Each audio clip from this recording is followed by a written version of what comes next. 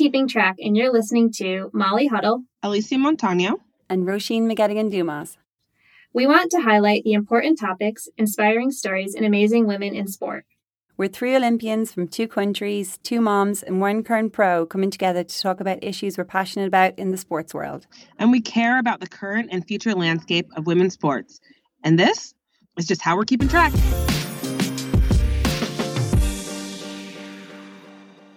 Hi, listeners. Welcome back to Keeping Track. Today's interview is with 800-meter runner Kate Grace. We don't have a catch-up portion for today's interview. We're just going to dive right in. As you guys remember, Kate was on fire earlier in the track season, and we can't wait to see what she does in this post-Olympics second half of the season. So keep your eyes out for Kate Grace. We talked about everything. It was really more of a roundtable conversation, as we tend to do with Kate. She has some really interesting topics every time we talk to her. We start with her journey from a well-rounded Yale student to learning how to be a focused professional athlete. We even talk about the business side of track and field, which I find pretty interesting. We talked about spike technology. We talked about the 2016 Olympic trials. And most importantly, we talked about how Kate has learned to listen to herself in regards to which event she chose to focus on. And I think it's working out pretty good. So without further delay, here is Kate Grace. A big shout out to Saucony for sponsoring our Season 2 production costs. At Saucony, a good day is when we get to run. A great day is when we inspire someone else to run. Run for good, and thanks for keeping track. We have Kate Grace. We all know Kate's stats. She is a 2016 Olympic finalist in the 800, also a world championship team member in the 1500. So Kate is true mid-D. Recently, after racing in one of the deepest, probably most legendary U.S. trials finals and finishing 7th at the U.S. Olympic trials, she went and had her tour de force in Europe, running 157 3 times and winning Oslo Diamond League. You are, I think we looked up earlier, Kate is leading the Diamond League leaderboard right now. So that's really exciting. We'll have to keep an eye on the second half of her season. But we want to talk to Kate about not just running. We want to talk to her about a lot of things. So we're always excited to chat with Kate. And we're going to dive right in. We're diving right in. So I'm going to just kick this off really quick. So Kate, first of all, I want to know a little, just some background about like your running career, where you started, what you did in college, and like how you got to where you are right now, where we're staring at professional Kate Grace. Yeah. I'm so happy to be here also, you guys. I love what you guys do. So I grew up in California, went through like California track, whatever. It was like a small school, but it's always fun. By the end, I was like mixing it up with everybody. But I was never really, it's funny now looking back at high school phenoms or whatever, never really like the phenom. I went to a small school and then went to a small college.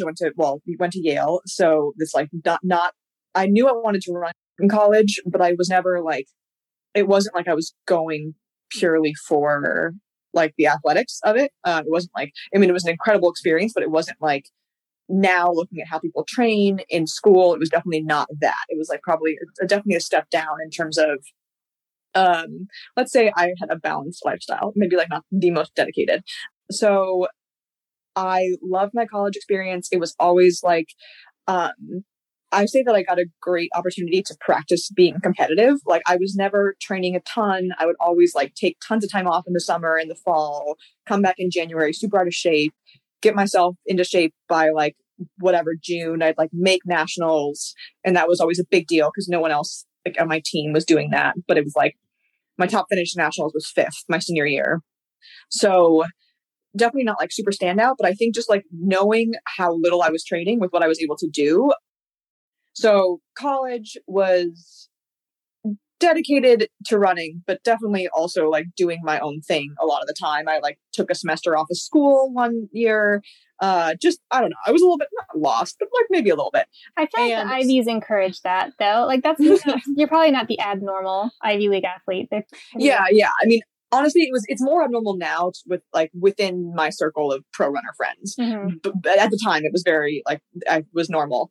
Or if anything, my friends thought I was like insanely dedicated because most people were doing a lot. Like I always felt kind of guilty for not having more like extracurriculars or whatever.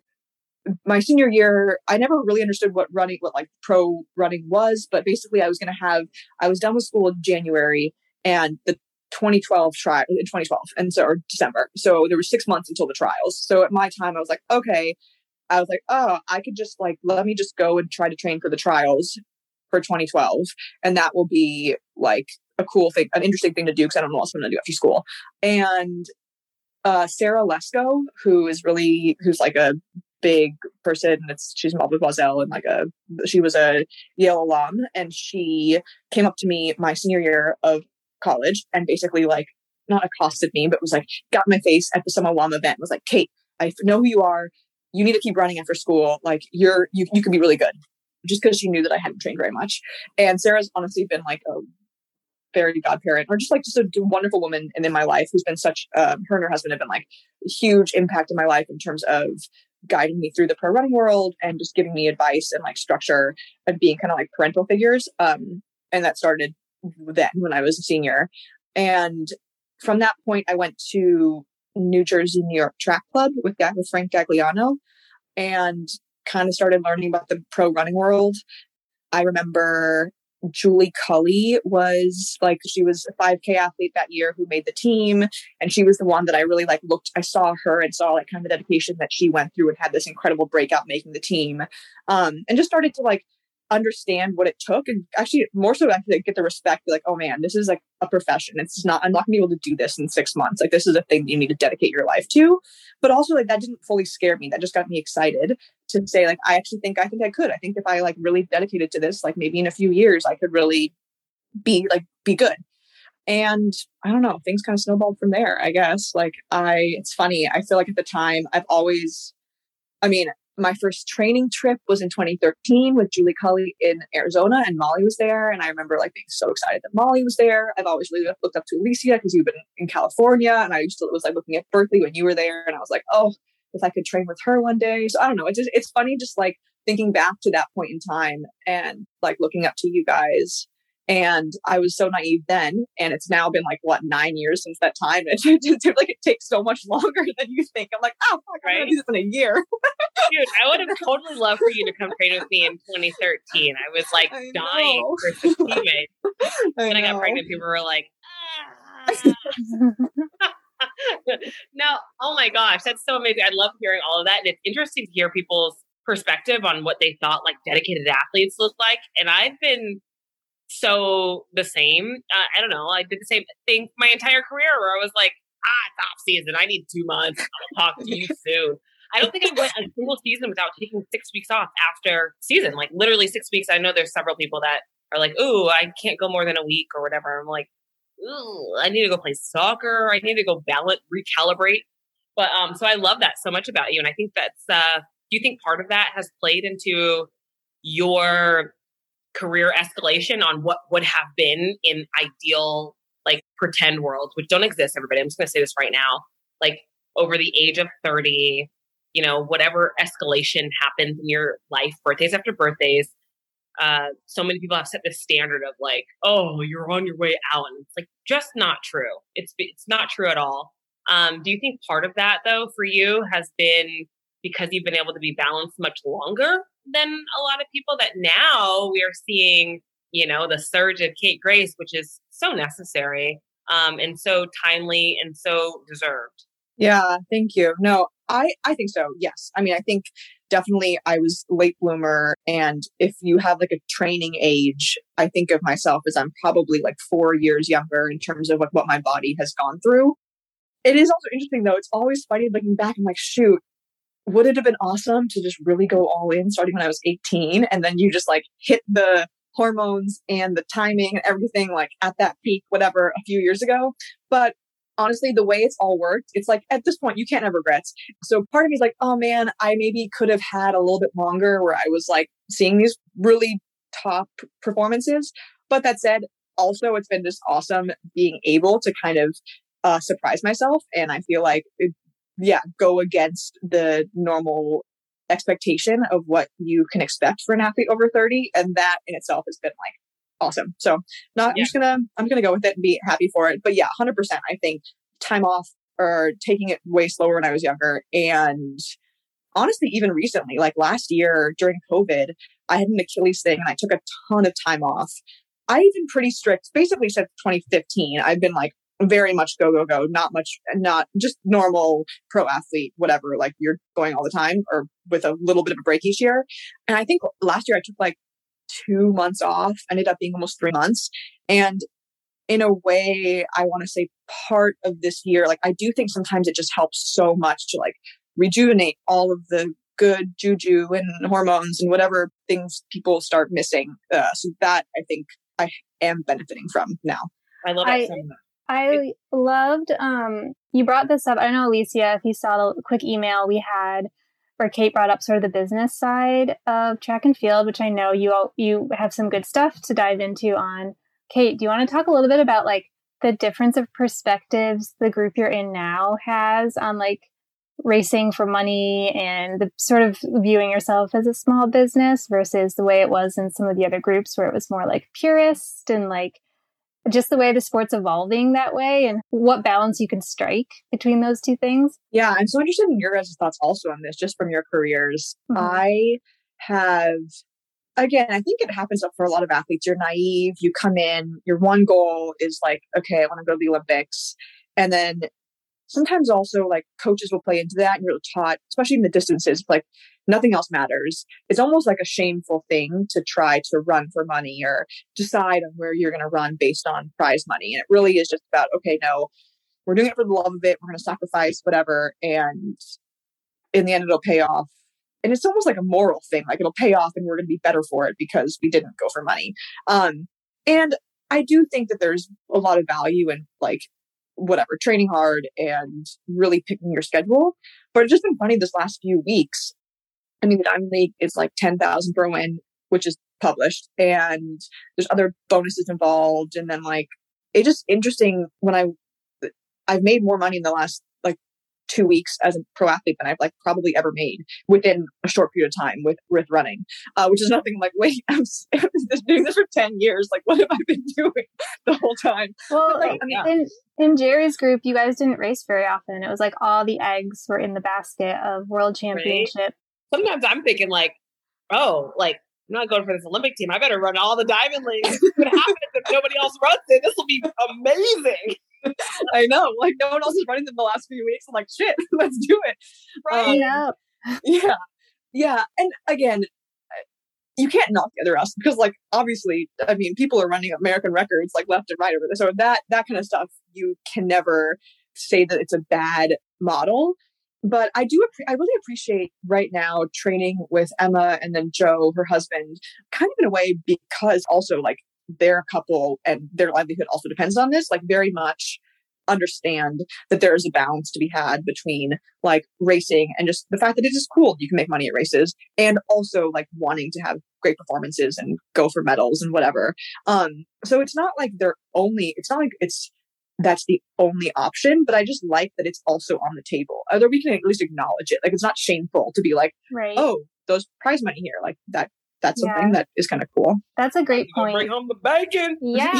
I mean, it's part of it. Like, I think like if there definitely are times of the year where it's like, look, you got to focus and we're peaking for this race and we work back from there. But I don't think it's necessary to like cut out all the, like for example, we have a whole road season. And I mean, it does like... You're lucky with the road. But yeah. You are, but then we also don't really get an off season. So you have to be kind of careful. But it is like, I remember when I first came to Providence, I was on a really low contract for like a year and a half. And Ray was like, my coach said, oh, you'll be okay because you can double that on the roads. And I was like, whoa, really? And he was like, yeah, that's what we do. Like in the fall, pick a couple races and you'll be okay. So it makes your career less stressful, actually, if you know, like I can build this in here. And it's fun. So you want to have a little bit of just like, oh, like, let's try this. And it supplements the whole process. Yeah.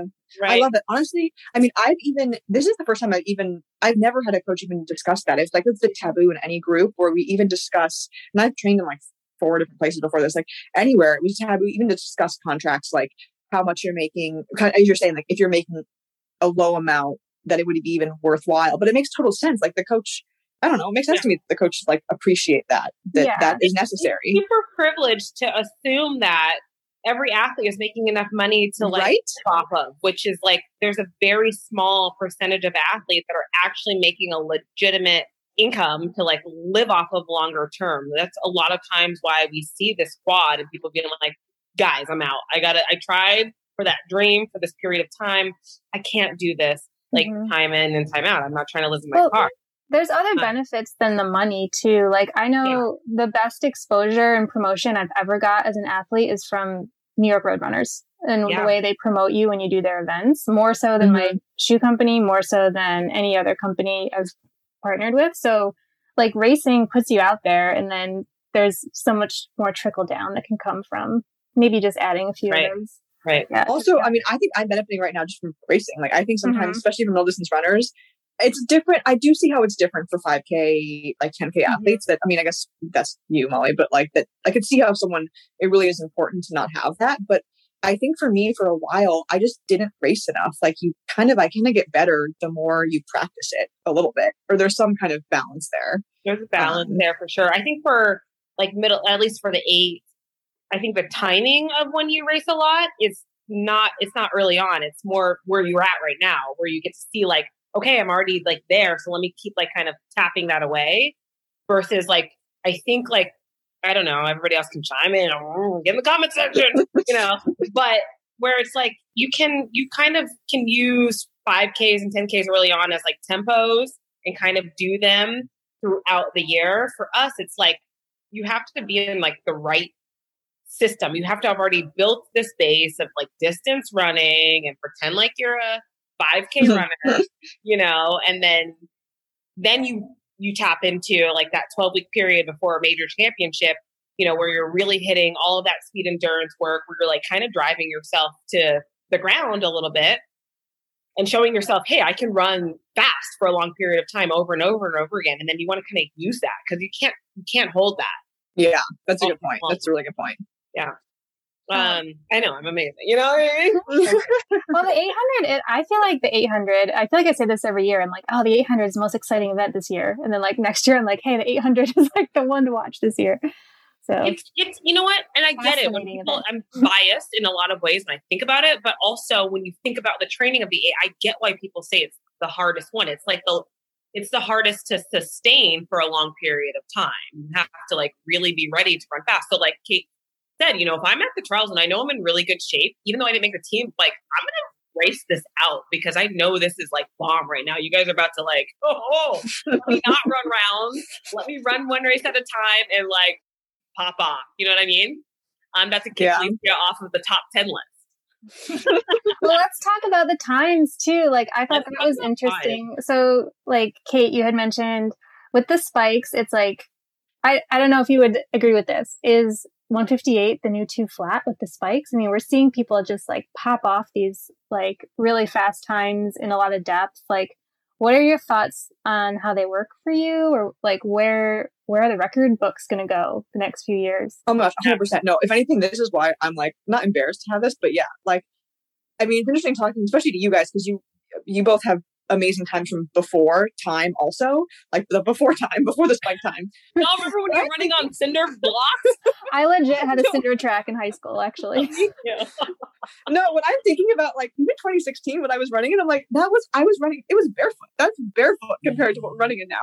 Like it literally should not compare. Like me, even the fact that you say like me now, like whatever your top times, Alicia, like we should freeze those times. There is no comparison with what is happening right now. And it's crazy that people aren't like, I mean, people were talking about it a lot, but it's across the board, like the 1500, the 5, across the board. Everyone just like, I want a world record twice in a week. Yeah. I really feel at one point, and like, we have to just reset what we think. Yeah. We just have to just reset what the times mean. Like at this point, breaking 2 is like not at all what it meant, however many years ago. But I mean, it's also like, whatever, it's exciting for everybody. So you don't want to take away from them. And even for me, like those times, for me, what I'm saying right now that I'm excited about, it's always about competing. And so that's when it was fun just to like get in races, compete for the win or like place, and hopefully continue to do that this year. Like that, I think, is what makes the sport great. And we'll still have that because now basically everyone's wearing the same kind of spikes. But yeah, as long as everyone's wearing the same type of pogo sticks, you know? Yeah, that was my complaint when it took the lag time. If the lag time is a year or longer, then you have someone competing for like a whole season with like such a, I think they work differently for different people, but more or less a disadvantage. So yeah, once we're all caught up, fine. But like, you can't really guarantee that one company is going to be on the same page as another one. So right. I mean, I think at this point, basically, it seems like most companies have them. If not, that then people are just letting them wear other spikes, right? Yeah. I mean, that's... Yes. Saucony came out with a pair right before the trials. Theirs are good. So it seems like we're kind of all in the same ballpark. You guys, I'm just going to say right now, I don't own a pair of spikes. Literally, I don't own a pair of spikes. Zero spikes. I went and did like a cold turkey 600 to be like, Mama, you still got this?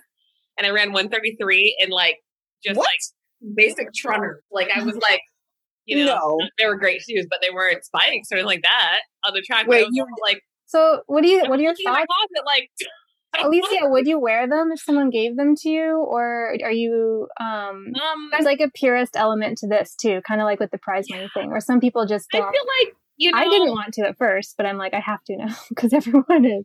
I have a middle ground on this. This is, by the way, you guys' podcast is not about me or Molly. It's a conversation. It's a conversation. Okay. Yeah. But, I feel like I would probably Nick Simmons it, like, right? Like, I would probably be like, all right, guys, we're gonna make a YouTube episode. Let's talk about these spikes. I'd want to be in really good shape to try them out. I don't want to just be like, you know, what I just did like a couple weeks ago, where I was like, we'll just see what's going on here. And then put them on. Or maybe I would. Maybe I'd do one week, you know, just like, let's throw this out and then put on the spikes for the next one and see what happens. But I don't know. Yeah, I think the answer is yes. Sure. Why not? I have a problem with wearing the swoosh, but that's no problem. Hey, everybody, Kate didn't say that. At least you did. Keep her. Pay her her money.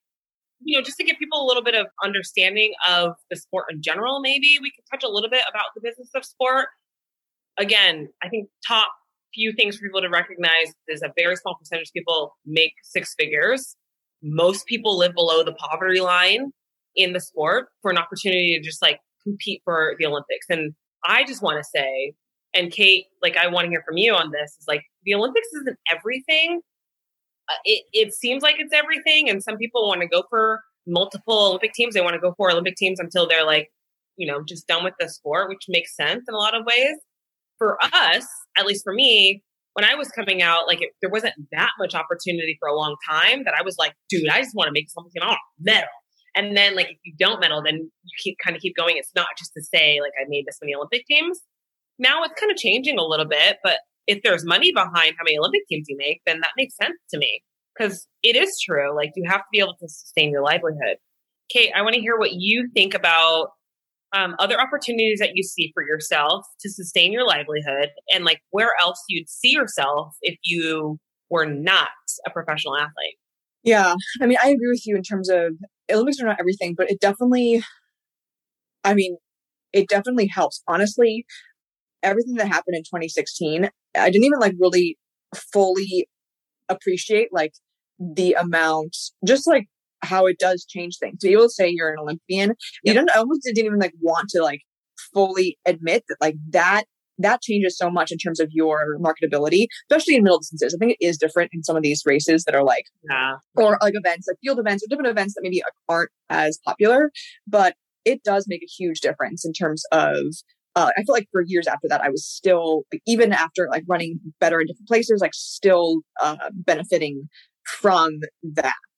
Which, so I see why everyone like kind of puts a ton of eggs in that basket. I do wish you wish that like over the long term, the sport would be able to be more sustainable and like, I don't know, have it so that athletes could be making a decent living, not just once every 4 years, or not just based on what happens once every 4 years, right? Like, right. Being like some sort of club and like, yeah, and this is how much you make regardless of it, and then maybe like a bump if you make the team. Yeah, or just, I mean, even just like the leagues and having people race more and having people care that people are racing. Because I mean, it only matters if people are racing if like you're getting airtime and your sponsors are being happy. I mean, definitely it's becoming more so a thing where like people can make a good living based on like being an athlete plus like a lot of kind of social media stuff. I've never honestly been very good at that. I feel like I'm pretty, I don't know, just like a little shy about it, but I realized also that at one point you kind of have to get over yourself and just do it, because I don't know, it does in the end, like it does kind of, it moves the needle at some point. And like, I don't know, you have to like try and hustle a little bit. That's one thing also that I admire about Emma, other people. I mean, Colleen is someone that I've trained with before. People that like are unabashed about like, okay, I'm doing this. I'm going after, like, gonna do the social media thing and do it well. And that, I mean, I'm like, you know what? Like, good on you. You're making money from it. I don't know. Like business model has changed in that way. Yeah. Mm-hmm. Yeah, it's changed a lot. Which I think it's good because it gives people opportunities. It's kind of weird because if you go into it thinking like, oh, my whole goal is to be a good athlete, but then actually like there's this whole other side that's nothing about being an athlete. Mm-hmm. Yeah. You know, I think that it used to be that though. Prior to social media, honestly, I'm like, oh man, I keep trying to like run a little bit faster. And then I'm like, I am in pretty much a lot of the social media world, and it's exhausting a little bit. You know, I'm very grateful for all the opportunities, not to say that at all. But at the same time, it's like all the meetings you have with all the people that want these certain things from social media that, like, you know, right before social media became a thing, when I was just running, it was very nice to just go home and not to do any meetings.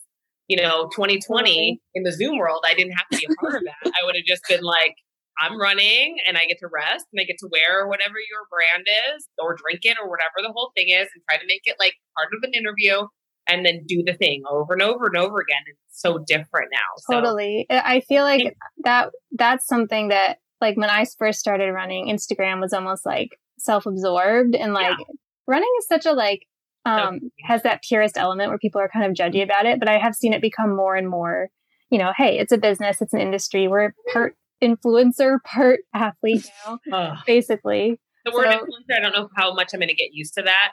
Person of influence, I think I like always skip it. Just feel like I happen to be a person of influence. Like a human being of influence. Right. But my point about it though is like the other side of that is how much more opportunity you have to live beyond not making a team. Totally. Yeah. Like you have more opportunity to do that than you did beforehand. It was like really all we needed you for was to make this team, and you didn't do that one thing. I think people, then you're like, I think people are seeing how it gives them more dimensions and more avenues, even though now we're figuring out like, how do you balance, like you said, Alicia, there are a lot of meetings. You have to like go, you know, report your views and your stats to some places. There's a whole thing to it. People listeners is like, if you guys support these athletes though, and that know this is part of the business, just like their posts and just engage and comment anyway. Because, like, you're supporting them by doing that. Don't be like, a giveaway again. It's so true. It's such a good point. So we talked about where you started in the sport. We talked about a little bit. We didn't talk too much about this summer that you had, this amazing summer that you had. I want to kind of touch in on a few things. You touched on 2016 and what it meant to be an Olympian in 2016. I can also share that really, you know, how important it is and the dichotomy of that. I raced against you in 2016. I was one of the athletes that was involved in that tangle and that crash. And the difference at that time, because that's when social media was kind of shifting of being like, oh, you didn't make that team. And it was devastating for a lot of us that didn't make that team. On the other side, I wanted to ask you, like, when you saw yourself make the Olympic team in 2016, how much you saw what you were capable of doing, perhaps, in Rio. I think a lot of the storyline was, you know, Kate Grace, your mom, which let's talk about her too, making the Olympic team. And I heard a lot about it being like this kind of like no-namer. And for some reason, for me, I hate when people say that. And I want to know from you, like, how does it feel to, one, be almost called like a no-namer and making this Olympic team? Because making an Olympic team is hard. By the way, I'm just going to say this out the gate. Part of the race is running 800 meters. You have to run all of it on your 2 feet and you have to cross the finish line. That's like that's the race. And whoever does that wins the race. Second, third also follows suit. And so I want to know from you how you kind of blocked out that noise, still allowed yourself an opportunity to do your very best and make the final Olympic Games. And if you felt like that was your potential at that time, or if there's something more that you wanted to prove. It's I'm happy we're talking about this. I feel like we're so linked because of that race, and I still have like weird emotions, not emotions, but just like I feel bad about it. I don't know. It's like it's such a strange. It was such a strange thing because yes, for me, like as I was saying, like more and more realized like how much changed after that, and honestly, for me, because at the time, like what I told myself is, you know what, like I was ready to make that team, but was I ready to win that race? Like, I mean, no, you never know. But like that is something that I was never, and I still feel uncomfortable about it. But I realized that like I benefited a ton from it. And yeah, it's like, I don't know. I get even weird right now talking about it. It's like, it's one of those things that you realize that like shit happens that like, and you can't really do anything but make the most of the opportunity when you're given it. And that was a big thing for me for that summer was like, okay, this happened. It was huge for me. I'd been like out of it. I had run pretty well in 2013 and then like kind of moved around and like had been out of it for a few years. So for me personally, like to come back that year and start performing really well was like, I felt like I was in control of that and that I was proud of that. But there's also this like huge element of luck that was happening that I didn't really know how to, like, how do I deal with that? You know, if I went back now, I'd probably address it more, but I don't know. It was like also such a crazy whirlwind. But my big thing was like, okay, I'm here. Like, let's make the most of this. I think I can run better. Like, I want to be in control of what happens or like do the best I can with what has happened.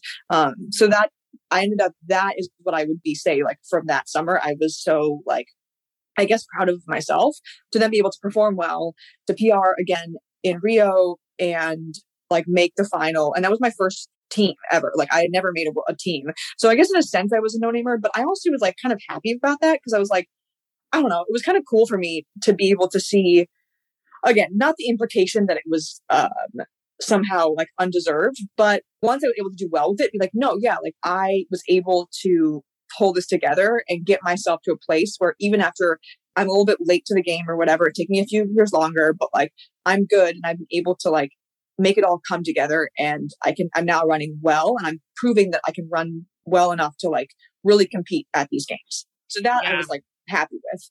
And again, at the time, yeah, I mean, it was that I felt like I was giving it my all at that time. Like I ended up making the final. That was huge. But then I think I got last in the final. But it was also like, I had never really been in that situation before. I'd never been in a championship. You ran 158. Right. I PR'd there. Yeah. So, I think I ran like 2 flat and 158, which that 2 days in a row was like huge for me. So I was basically just tapped out by the final.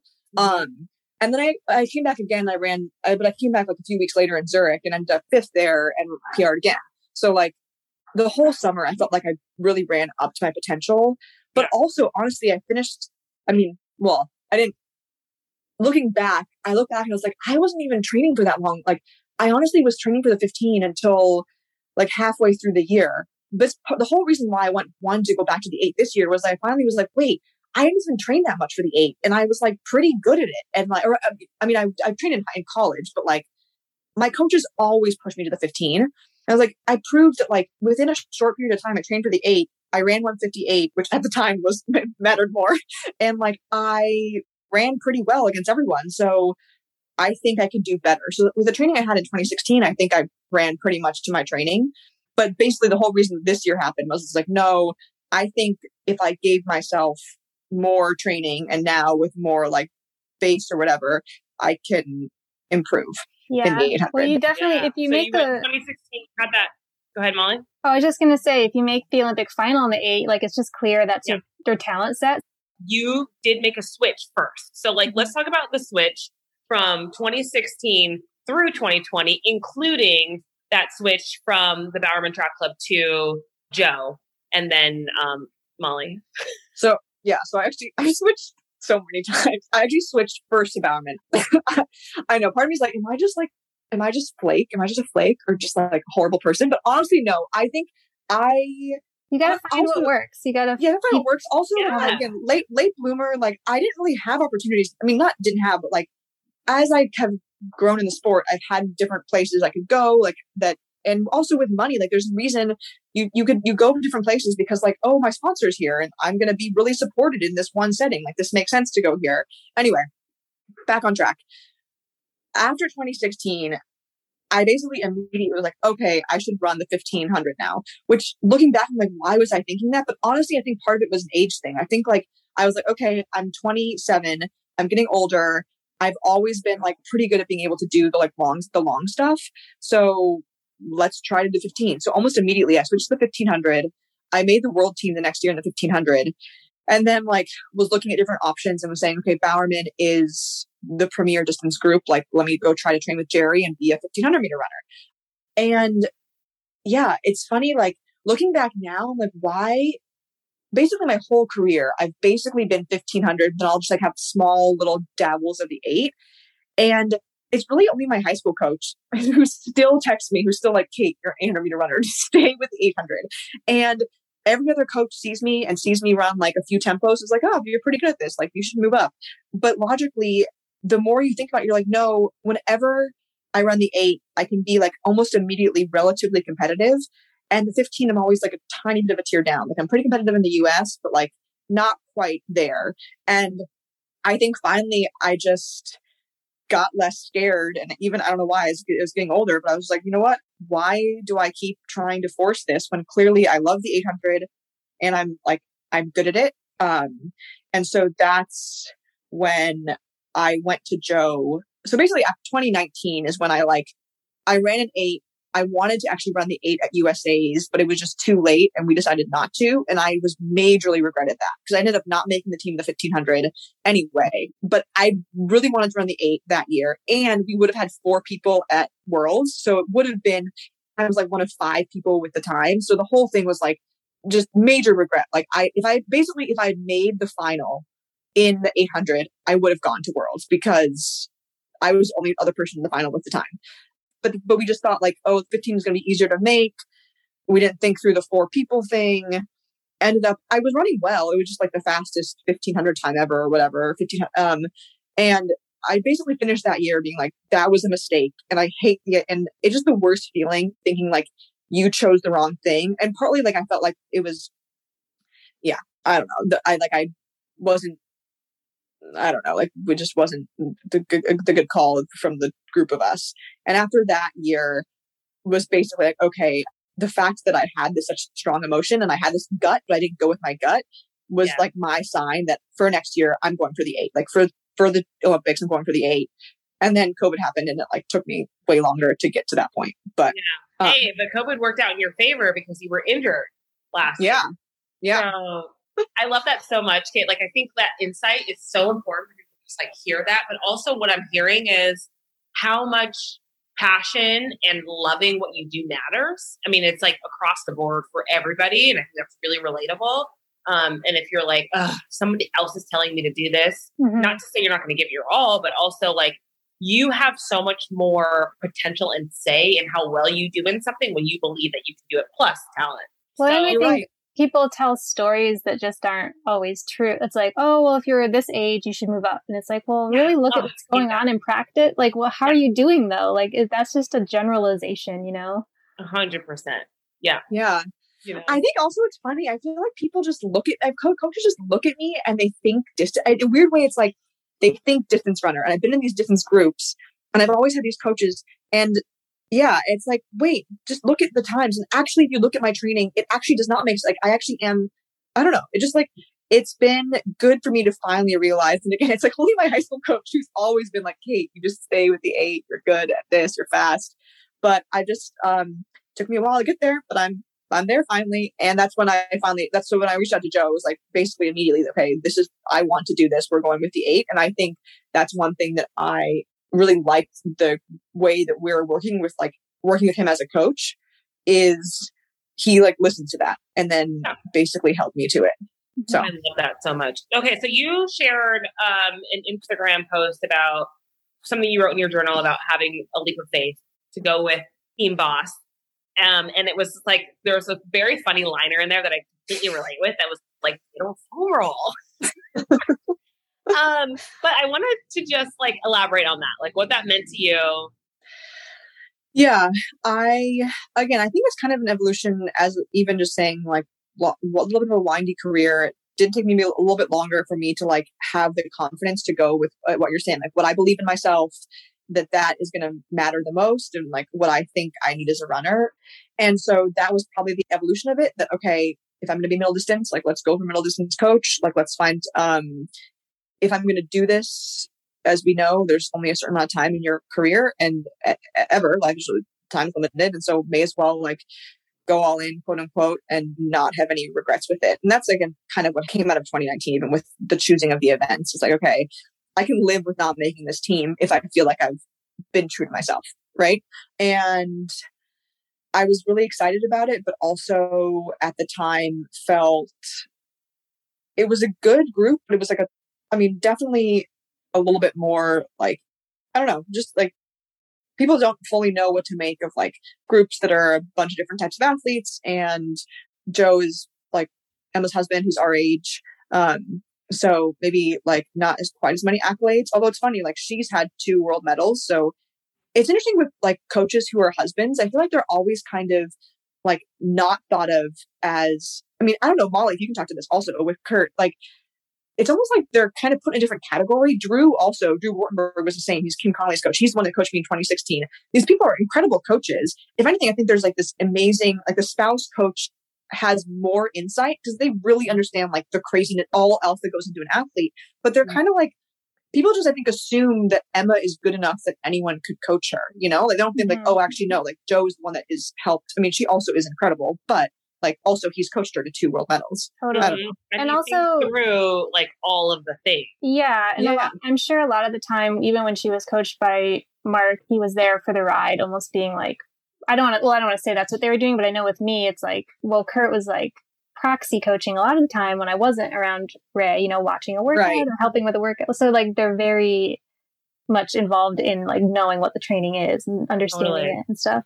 Totally. I 100% would not have Lou coach me. Yeah, we can talk about the dynamic, the power dynamic that would never work between me and my husband. But I will say, like, he was more there than Tony was. Like, he was there with the watch. Like, oh, I get what you need to be doing. So, when is the time you need to hit? And what's the rust? I'm totally with you. I could never have Patrick coach me. Yeah. But I do love the like spouse coach. So this is my ideal situation. It's like, it's your husband. They can just be my coach. Yes. I love it. I love it so much. Yeah. And I think also just because he's so, maybe I'm not don't want to speak for them, but like so closely connected to her in so many different ways, also recognizes like how much of a real person this human is versus like just a machine. I don't know. I think coaching sometimes can come from that perspective. It's hard. There's so many different types of coaching. There's the ones that, you know, maybe weren't great athletes themselves, but understand it really well and can like dial things in. There's the ones that were really good athletes and then try to implement what they did with athletes. Yeah. The blow up sort of situation a lot of times. And then there's the husband, you know, wife, which I also see the same thing. I see that it seems to work most of the time if they like actually know the sport. Again, I do think, I really respect the relationship that can deal with it though. Again, Emma and Joe are incredible. Like you were saying, like I could not do that in my relationship. So nope. I don't know what kind of person, what it means that they're able to, but I need Lou to not talk to me about track and field at all. We need to talk about soccer. We need to talk about like, what's your favorite Skittle? Like, you know, what's the difference with all the flavor? Like I need different. Yeah, right. For sure. It's hard because coaching, there are different kinds of coaching, but most of it is they have a slight like authority over the situation. And so it would just be, I just would have a hard time with that part. Yeah. But the reason why I like it is because I think it's a combo. I feel like with coaches, it's like you need the science and then you need like the art of it. Right. And so usually it's like they're knowledgeable. So knowledgeable is great. But then there's also the coaches. And I think that GAG is a great example of just like, you just make your athlete like want to die for you. Like you just like your athlete loves you. They feel so supported. And again, you're right, Alicia. Like I think something about the coaches that are spouses, they understand, like that motivational aspect or something. Because maybe they've had practice like with their spouse doing it. I don't know, but it's like a good combo of the two. Mm-hmm. Totally. So, okay, Kate, we got to connect on quite a few things. We talked about dedication. We talked about a slew of other things. One of the things, like and you can totally tell me if this is off limit. Your like response that you got from being with Bowerman Track Club, leaving the Bowerman Track Club, and then people asking about it. The reason why you left with Bowerman Track Club is because of Shelby Houlihan. And now, guys, I want to say this right now out of the gate, in case she says this is on limits, is like, I don't like to do interviews about other people when I'm talking about someone else, but I do understand like the mental, like, that ends up happening a lot of times when other people's situations are brought into what I'm trying to do. So I think that's more of what I'm asking, Kate, just to kind of like, how did you handle those thought processes, those perhaps implications of why you left, and then kind of just stay the course, knowing that you still had these group of people that you connected with, a really big deal in track and field. We can't pretend that, you know, you weren't there at the time, and like how you handle all of that.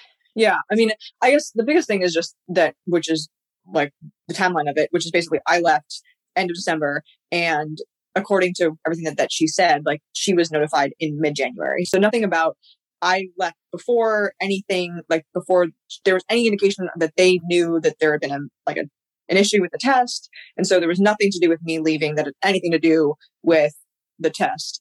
And I mean, at one point, like the biggest thing, which, I know nothing besides what's been publicly said, but like the biggest thing for me is that when you train with someone, you live with them, like you know them, and you just feel like devastated for them. And just knowing her and knowing how much she loves the sport, like that's the only feeling that I have. Then there's also a little bit, yes, I was asked, I get to have the tiniest taste of like people asking and trying to figure out different things. And so the biggest thing for me is like, I'm not even on the team right now and I'm getting this. Like, I can't imagine what everyone else is dealing with who's on that team, who's having to prepare for the trials also. And I mean, I guess the last thing is just like, the only thing that made me angry was like people, which again, I think the information needs to come out and whatever people, but like the biggest thing is like people start talking kind of crap about like team culture. And that's like, it was an incredible team culture. It was like really positive. It was so clean, like to a, like, I was not to a fault, but I'm saying like it was, if anything, there was like a little bit, it was lax in terms of oversight on the athletes about what we're doing outside of training. Like the coaches, it was not this kind of like culture you hear about where you're getting micromanaged by coaches and whatever. And it was just like it was pure culture. I don't know. That's all I can say about my experience there. So. Oh, I love that. I think that's really great. I think that's great for people to hear. Just like really, you know, one, that it didn't seem to be too much into your focus and your training for trials, which is good, right? That you got to still do your thing without people messing with your focus. I mean, definitely those 3 days was insane. But luckily I was also the second half of the trials. So that was a lot. And just like you're finding out all the information, and it was crazy. And people were so excited. People like love to gossip. So they're just like, but also my race was like the second. I was happy my race was the second week of the trials, because that would have been a lot to like go straight to a race. Totally. And then the other thing, just talking about team culture and just like pulling away the assumption of like, in order to be on like a team of a lot of good athletes, you have to be some sort of way where your coach is being a weirdo, and that doesn't seem to be the case. What you're saying. So I love that. I think that's good. I think that's good insight. So, those are one of the things I just wanted to make sure, like whatever we talked about here, that there wasn't things that we were just like leaving out as if, that wouldn't be questions people would want to know with Kate Grace and her story and like how that fit into where you are now. Okay. So part of keeping track, a big part of it is just to really help tell like, your stories of women athletes. And I think one of the things I want to know is like, how else can we best support you? Like, what do you got going on? What do you want to do in the future? What do you want to do in running that people can support you in? Oh, I still want in the future. It keeps changing. Things have changed the longer I've run. But I think one of the things that's been not funny, but interesting with my career, just like I have moved around a lot, and I mean, I guess it's interesting talking to you guys. I think as an athlete, I've definitely tried to like take control of my running and my career. And like, even the one thing that was kind of annoying me, even with those last few weeks, is people asking like if I was trained badly in the past few years. And that's not at all the case. Like, it was more my choice that I was going to a different event. And so maybe that was the wrong choice, but I felt like it was mine to make. It wasn't like someone else, like some like overlord coach telling me, like training me poorly. And I think people don't understand like how much of a role athletes have in their development. And I feel like in many ways I have tried to like make moves and make decisions that are going to benefit me as I move on, as I move through my career. Maybe I've like been a little bit rash sometimes, but at least I felt like they were mine to make. And sometimes people talk about pro runners like we're children or something, or like we're like pawns of coaches, which is just not the case, you know? So that's kind of a tangent, but that's just something I thought of. Well, I like that tangent because it's like coaches have an authority, but it's when you gave them over your training so that you don't have to worry about it. But like you're in charge, right. Like they're more directing you. Like it's a collaboration. Like you're in charge of what we don't have handlers, people. Yeah, exactly. Yeah, exactly. You know, people were even talking about, side note, because this is not really about any of us, because none of us are going to actually to Tokyo, but people were just like, well, these privileged athletes get to go to their Olympic Games. I don't think the games should go on, which I'm so totally torn on that, by the way, not to make it about that. But it's not like, you know, it's like, oh, make my show go. Like, it really isn't like that. It's just like this assumption that, I don't know, like everybody's gets millions of dollars rained down on them to like do the show. And it's like, actually, like no one's really making money to do it unless you get one of those top 3 spots, and it's still not what you'd expect. Yeah, no, it is. I mean, it's funny how people always talk shit about the Olympics, like in the year. Yeah. I mean, right now, crazy to Olympics, yeah. Yeah, I mean, I think it's really interesting to talk about stuff like long term. The idea. I mean, I don't know. The Olympics are such a cool thing, you know. Like, what other event takes, I guess, the World Cup, like brings the whole world together? But the Olympics is both genders, you know. It's so special. I feel like there has to be a way to make it continue to happen. In a bit, like I could see people try to evolve it and maybe like have it not be in different countries all the time. But I don't know. Well, we're gonna put it here. We could definitely make it more of a sustainably like directed thing. Like it doesn't have to be so, I agree. You know, wasteful and stuff, but they're inspiring, I hope. Yeah. There are so many other things that are pretty cool about the Olympics. One thing I will say is like, I don't love that in entertainment in general, across the board, that like the entertainers don't make a lot of money. So if anything, it's like the flip. It's where like, you know, you guys should be like, oh my gosh, get them there to like help them have an opportunity at something, because it's like this show probably more than anything about who's putting it on. Like it's a ton of money and not really the athletes, the privileged, quote unquote, privileged athletes. It's not really in at all. Totally. The way people talk about the athletes is so weird. Also, this is worth changing, but like the way people talk about the like sex with the athletes is like they're talking about animals. It's so weird to me that everyone's always so obsessed with sex with the athletes. Had evidence of that even happening? Because I haven't seen or heard or nothing. Yeah, nope. And you guys, this is not even to protect our friends. Me neither. Like I think the only thing that could potentially be like a thought is like we track and field, like we're at the back end, so like people who are in the beginning could be done and like doing whatever they feel like doing because they're adult humans. But at the end of the day, like for me, I've been like, I don't even want to be on site most of the time because I'm like, it's too wild. I need to just pretend like I'm not at the Olympics or any national event. I need to pretend like I'm just at home. But it's just kind you're of also funny. like, I mean, it's funny. I mean, you're going for a medal versus someone who maybe just got there, wants to just party. But yeah, it's just like, it's great. Again, it's like animals. Yeah, you're right. Like we're humans, we're adults, we're like all real people. Don't treat us, I don't know, like some weird show that you're talking about. I don't know. It's just funny to me. With it. They love it so much. Yeah. It's almost like they're like dreaming, like, are you thinking about it? And you're like, get away from me, you sicko. It's so true. Yeah. Anyway, well, Kate, this has been wonderful. I think I love that little side note that happened in there. So yeah, we can take it back if you do think of anything. I know anything there's so not much. often covered by your story that you want to talk about.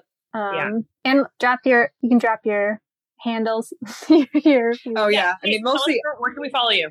Mostly Instagram, Fast Kate, all spelled out. Yeah. And I've been, again, trying to do more social. So I'm on there more often now. I love it. At Fast Kate, FastKate. Let's do it. Awesome.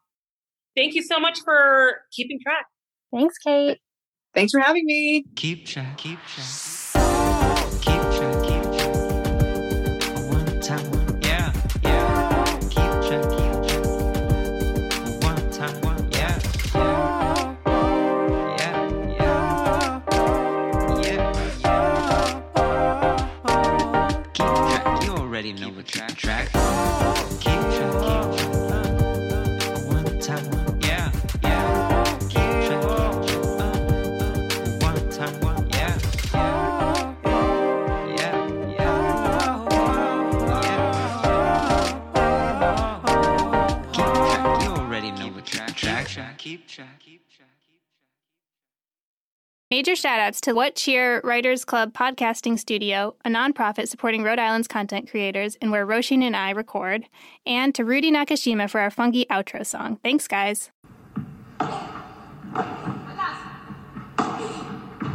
Hey there, and welcome to the Joy of Paddle podcast, hosted by me, Minter Dial, a veteran of the paddle tennis world, and sponsored by Paddle 1969.